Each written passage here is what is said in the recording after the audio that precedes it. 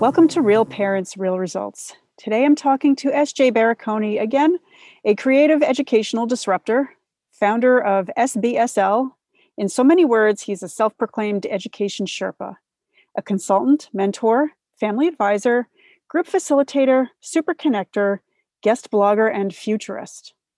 S.J. is a lifelong Ohioan with boundless appreciation for people, entrepreneurship, liberty, and learning. Welcome, S.J. Thank you so much for the opportunity to share with your audience again. And I really appreciate the opportunity. Thank you. And did I say Ohioan or Ohioan correctly, since I'm not from Ohio?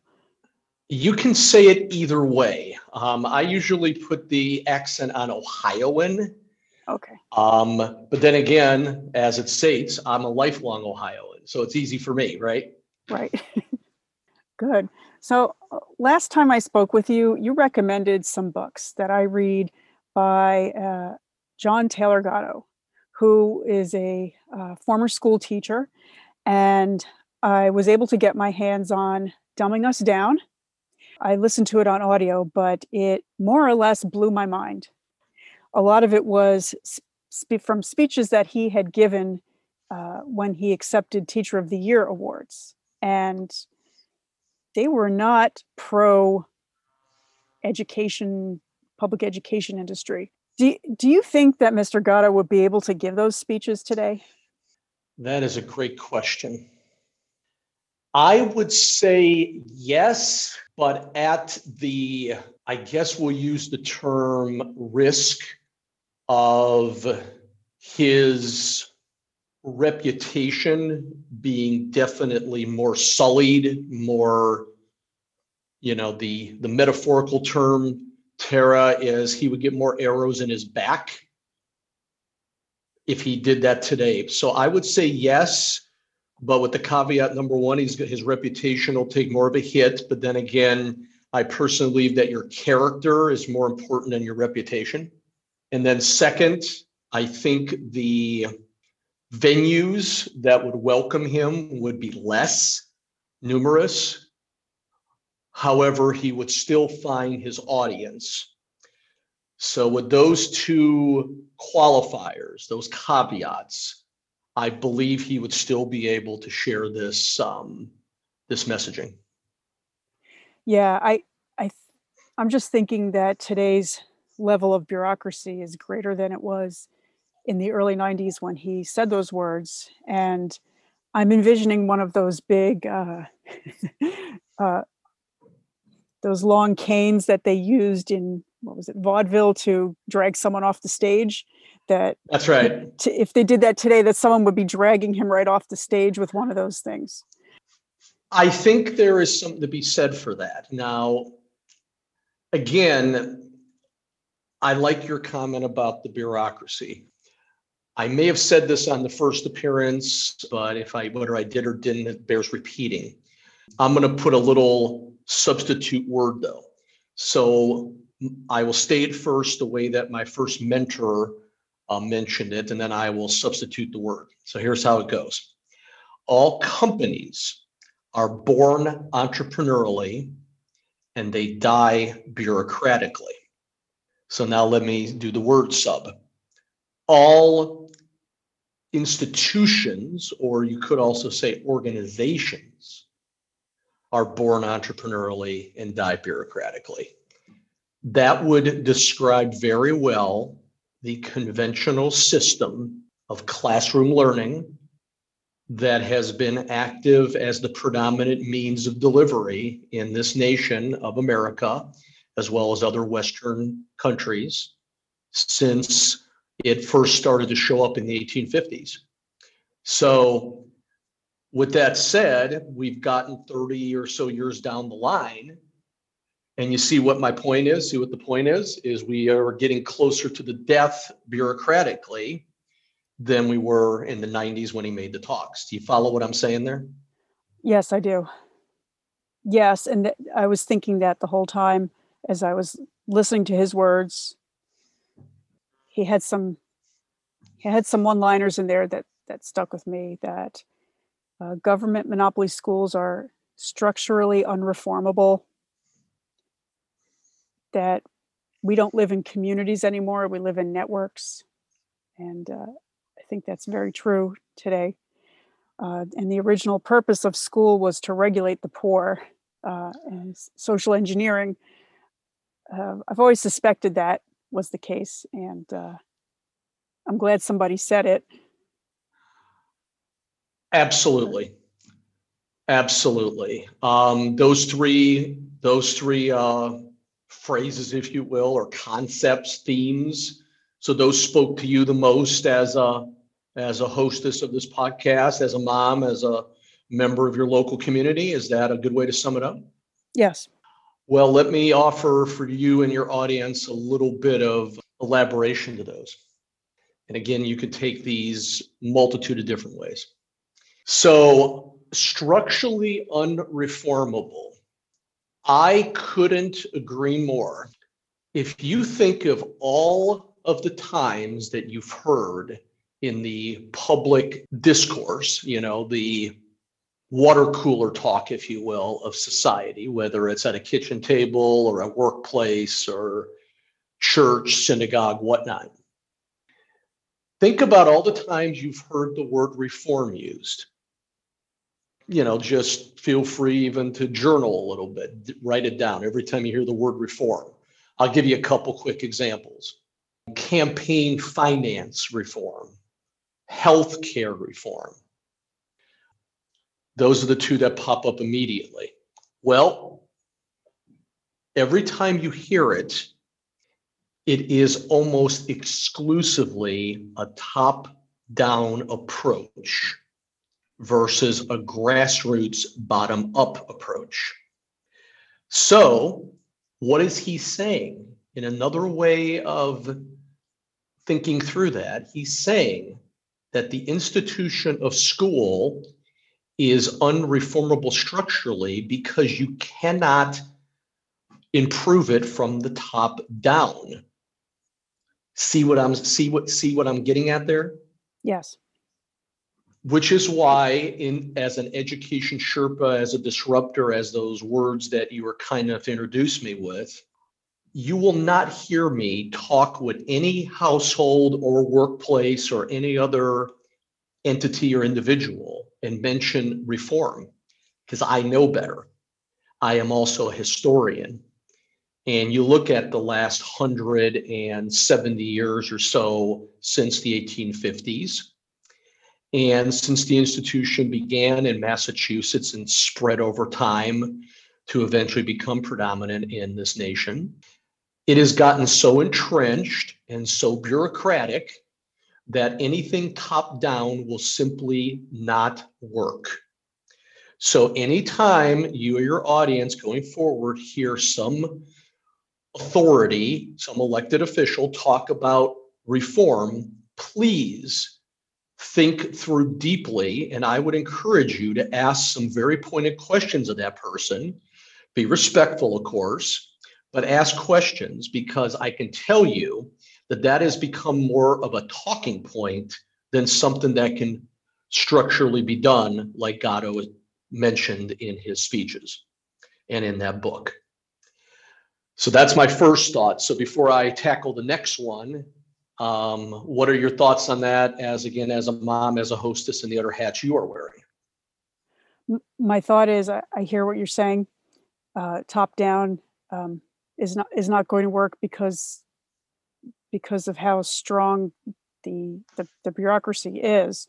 And yes, the word reform has become a buzzword, political talking point, bumper sticker that people put on their cars to feel better. But really, I guess I would wonder what how to go about the grassroots approach then. Right. So now that's a great lead into the other point that's stuck in your mind, is the comment about communities versus networks. There is definitely a difference. I don't have an immediate book to point to on this topic. I'd have to think it through a little bit. I'd be happy to do a quick cross check of what I've read and or what I've come upon. But think of it this way. A community tends to be more local, not exclusively, of course. We're not putting things into boxes here because there's definitely crossover. It's like a Venn diagram. But a network tends to be a little bit more, it spans more of a distance. It tends to be larger, a little harder to control, if you will. There is a concept out there that goes by different names. The name that I know it the best by is the rule of 150, which says that if an entity is bigger than 150 people, it becomes much more challenging to be organized in an effective as well as an efficient way. A community, or as Seth Godin called it, a tribe, okay, or as Sir Edmund Burke taught centuries before these gentlemen, called it a mini platoon, is a whole lot more malleable and a whole lot more amenable to a bottom-up approach than a network is. So in my business life, more my B2B side of things, for my workplace stuff, in my educational profession, I like to talk all the time about tribes, mini platoons, and communities. And I don't really talk a lot about the concept of networks or networking because I put it through that worldview. I put it through that lens. So we have gotten in the conventional system so far down the bureaucratic path at this point that the law of inertia, the law of diminishing marginal returns, have completely taken hold.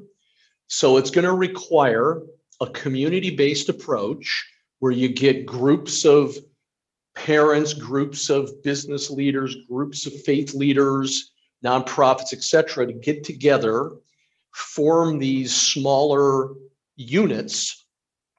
And whether you call them any of these things, whether you use a mastermind, whether you use a round table, a cohort, that is how you can make the impact.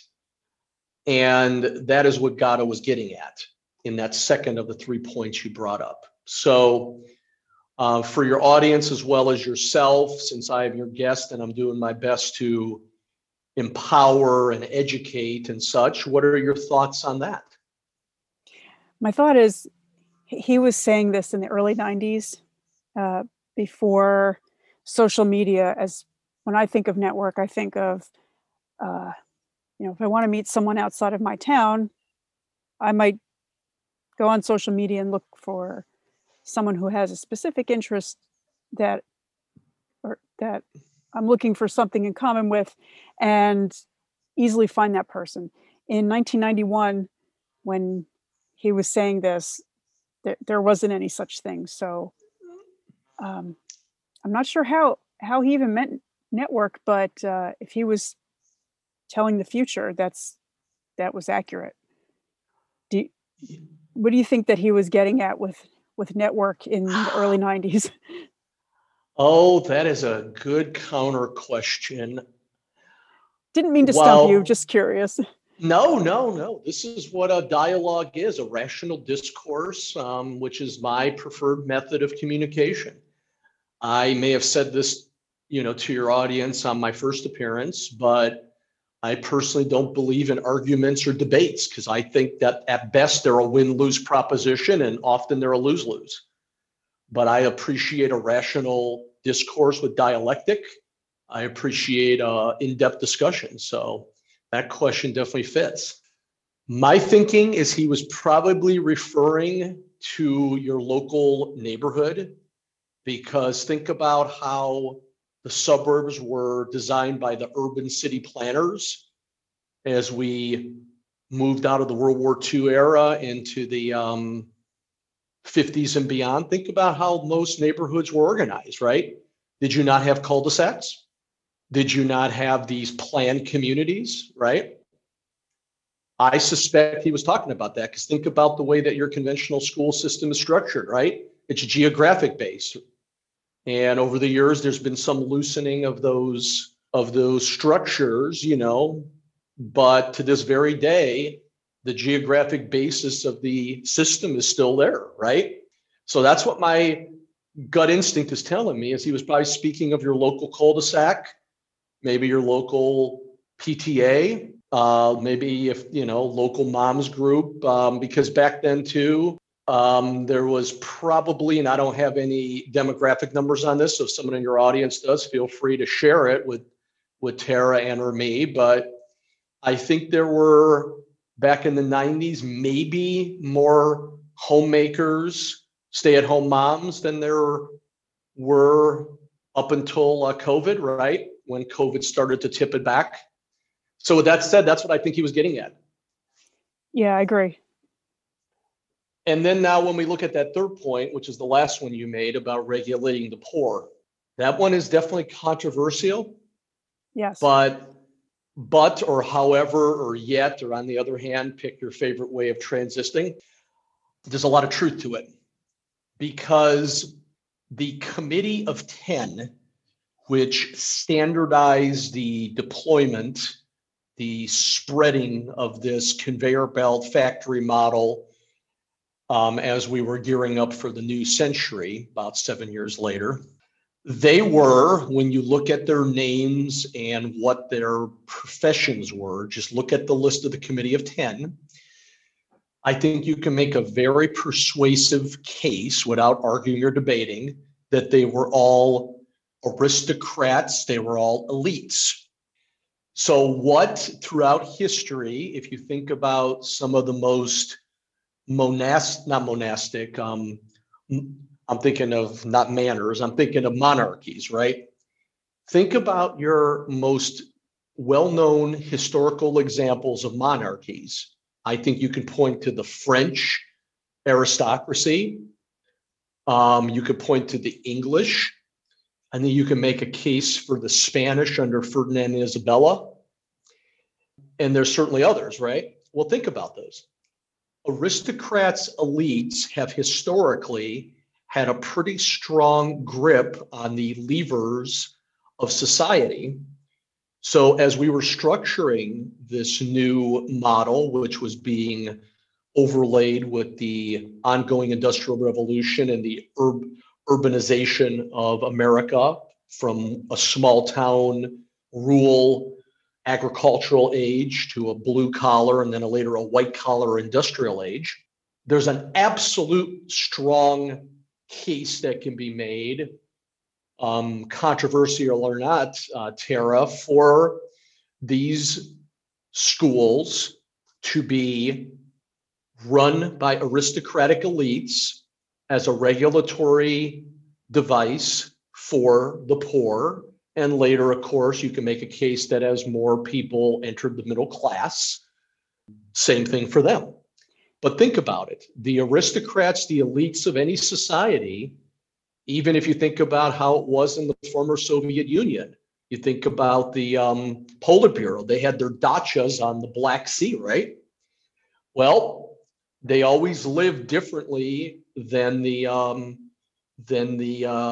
so-called commoners or unwashed masses, different ways to describe them, right? So I think Gatto was onto something there, and it's a little bit of a cold slap in the face, but I think a lot more parents and other concerned citizens, grandparents, business owners, church leaders, etc., Tara, have to face this. And I think if the coronavirus era offered us anything, it offers us an opportunity to face institutions in our society and really ask the hard questions. Why are we going to a physical office anymore? Why are we sending our kids to this institution just because I went to it and my parents went to it and their parents went to it? Why are we letting existing political parties dominate the discourse? What about new voices? Why is the major mass media supposedly the only resources we should count on and everything else is supposedly not accurate? See, these are questions you have to ask. And I think Gatto got us started. He was very courageous back in the early 90s. So there's some thoughts for you. What say you? Yes, well, y- as the point starts off, regulating the poor, yes, in this day and age, we have to add middle class into that.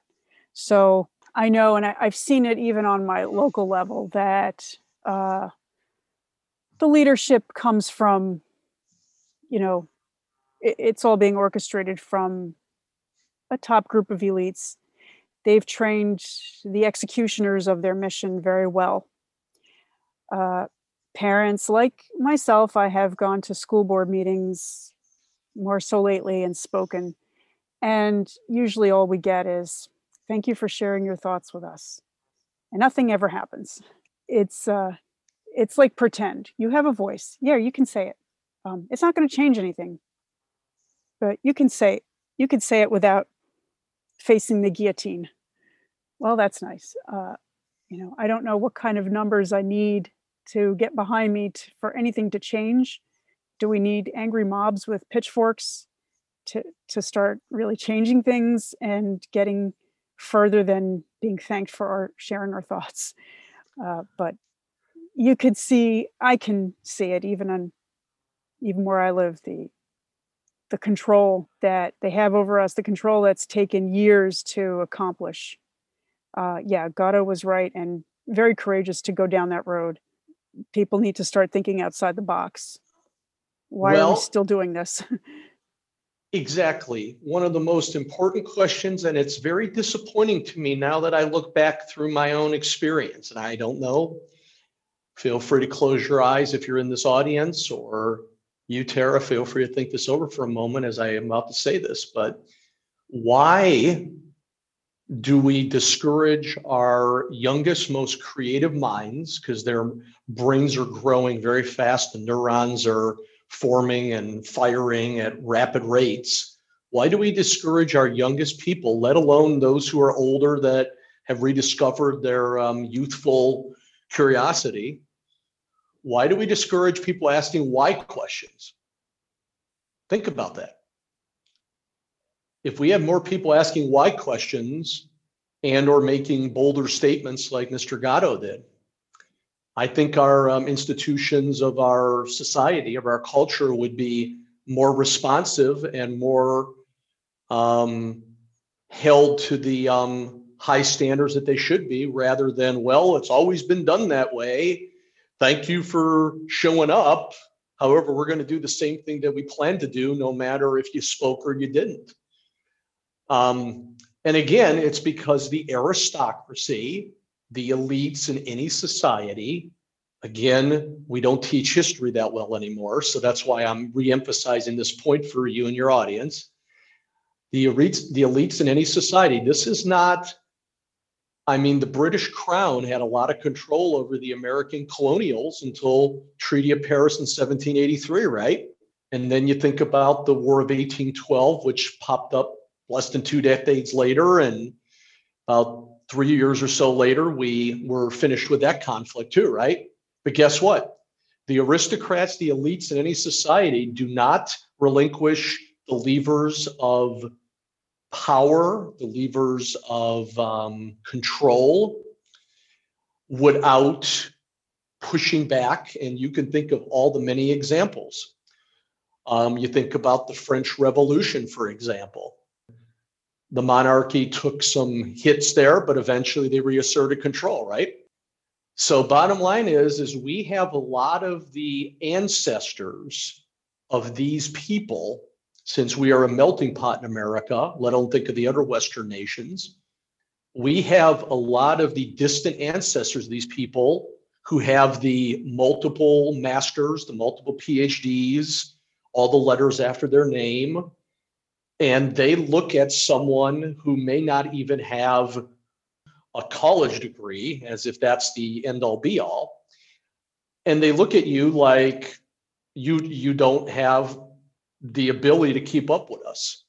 Well, I think that if anything, again, COVID brought us is an opportunity to re-engage our youthful curiosity again, like I said earlier, and ask questions, but don't expect the elite's aristocracy to change anything.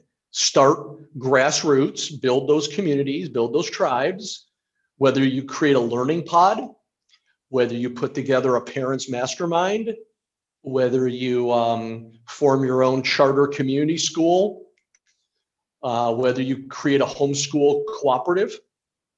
Don't wait. There's never a better time. You're not going to get all green lights on the highway at the same time. So that would be my further thoughts on that. I hear you, and I'm smiling as you say grassroots. I just wanted to touch on one last thing from Mr. Gatto.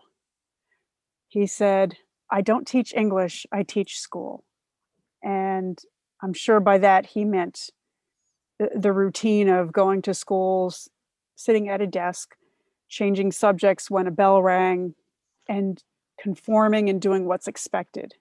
And that was probably the saddest part of his speeches to me. What do you think of that?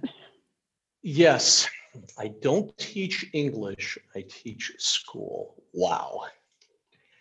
Yeah. There's another cold slap across the metaphorical face, right? Right. But guess what?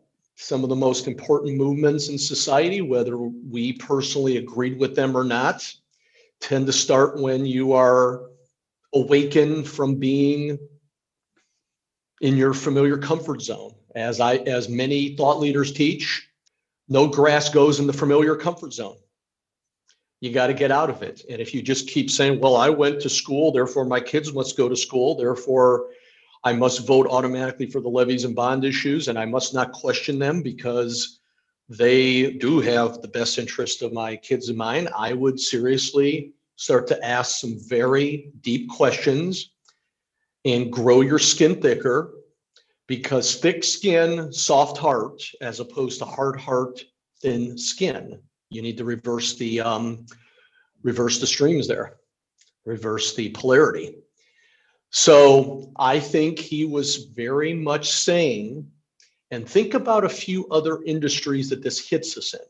So I'm going to ask this in the form of a partially rhetorical question. So think about this. Feel free to answer out loud or write it down. Do you believe that the IT industry has an almost impenetrable lingo around it and you feel like you cannot understand it? Yes or no? There's your first. IT, think about it. When you get IT support for your computer or whatnot, right? Your internet service provider, et cetera, et cetera. Here's another one. When you go into the conventional Western medical industry, do you feel like the physicians and the nurses and the other support staff are speaking a language that you cannot understand? I would say there's a good case for that. There's this document, last I knew it still existed. If anyone is in your audience that confirms it doesn't exist, I certainly welcome feedback. But the PDR, the physician's desk reference, is a gigantic, thick book that would blow away most anyone. And then there's a third one. Think about the banking industry. They use terms that are very difficult to understand. And you're thinking, well, I just want to put my money in an account. I'd like it to earn some interest. I'd like to be able to withdraw it, et cetera, et cetera. And you have this impenetrable lingo around it. Well, what Gatto is saying, and this we'll call this the fourth example, since I gave you all three of them, he is not teaching conventional, understandable English. He is teaching an impenetrable type of lingo that is school. It should not, please do not make this honest mistake, folks. It is not education. School and education are different concepts. Our school system is so poor at teaching history that you'd have to go back into antiquity primarily. And I did an entire talk on this for a group several years ago. But you have to go back and understand what the root definition of school and education are in Greek and in Latin to understand that you should not intermix them. Because, case in point, all those years later, 30 years later for us now, but when Gatto said in the early 90s, it was about roughly 1,500 to 2,000 years later. So look at it through both lenses, both past and now in the context of the 2020s, but he was saying that the lingo is meant to be impenetrable because you are not meant to be a part of the aristocracy elite, which is the delivery mechanism. And Buckminster Fuller, one of my unspoken mentors, never met the man. He passed away like Gatto has. He said that it's better to not attempt to address the existing structures in society, create something better, and allow the old to become obsolete.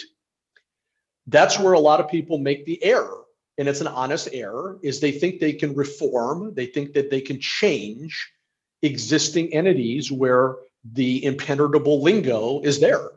You're not going to change the conventional banking system without a tremendous amount of effort, which is why, for example, the blockchain, cryptocurrency, and other things have risen in that area.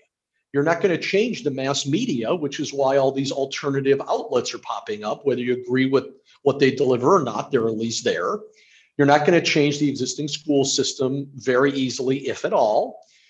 Learning pods and co-ops and charter community schools, et cetera, are a whole lot better in most every instance.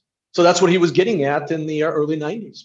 So there's some thoughts for you and your audience. Thank you, SJ. I think that's a good note to sum it up on. I like the idea of starting new things because, yeah, as I see it, say, for instance, school board, most are just going along with the prescribed, our school's great. You may get one or two dissenters, but if it's not a majority, then the same thing's going to keep happening. So I agree with you. And